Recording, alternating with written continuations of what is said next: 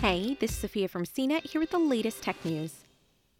Amazon CEO Jeff Bezos, Tesla boss Elon Musk, and Facebook's Mark Zuckerberg would have to shell out tens of billions of dollars in taxes under a bill introduced by Democratic Senators Bernie Sanders, Ed Markey, and Kirsten Gillibrand on Thursday.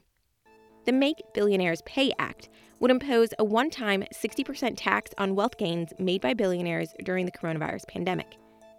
The emergency tax would apply to the period between March 18th and the beginning of 2021, and would be used to cover necessary health care expenses of the uninsured and underinsured, including prescription drugs, for a year. It comes a week after Amazon reported that its revenue rose 40% to $88.9 billion in the second quarter of 2020. It's the highest percentage increase in 2 years.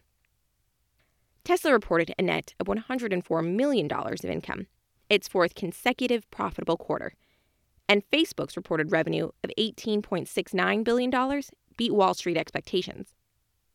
The legislation would see Bezos, America's richest person, pay a one-time wealth tax of $42.8 billion.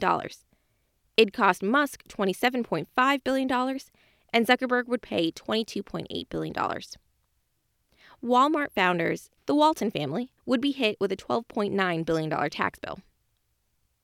In a statement, Senator Sanders said, "At a time of enormous economic pain and suffering, we have a fundamental choice to make. We can continue to allow the very rich to get much richer while everyone else gets poorer and poorer.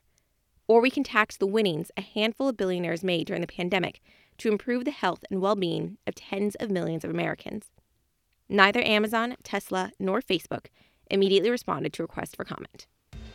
For more of the latest tech news, visit cnet.com.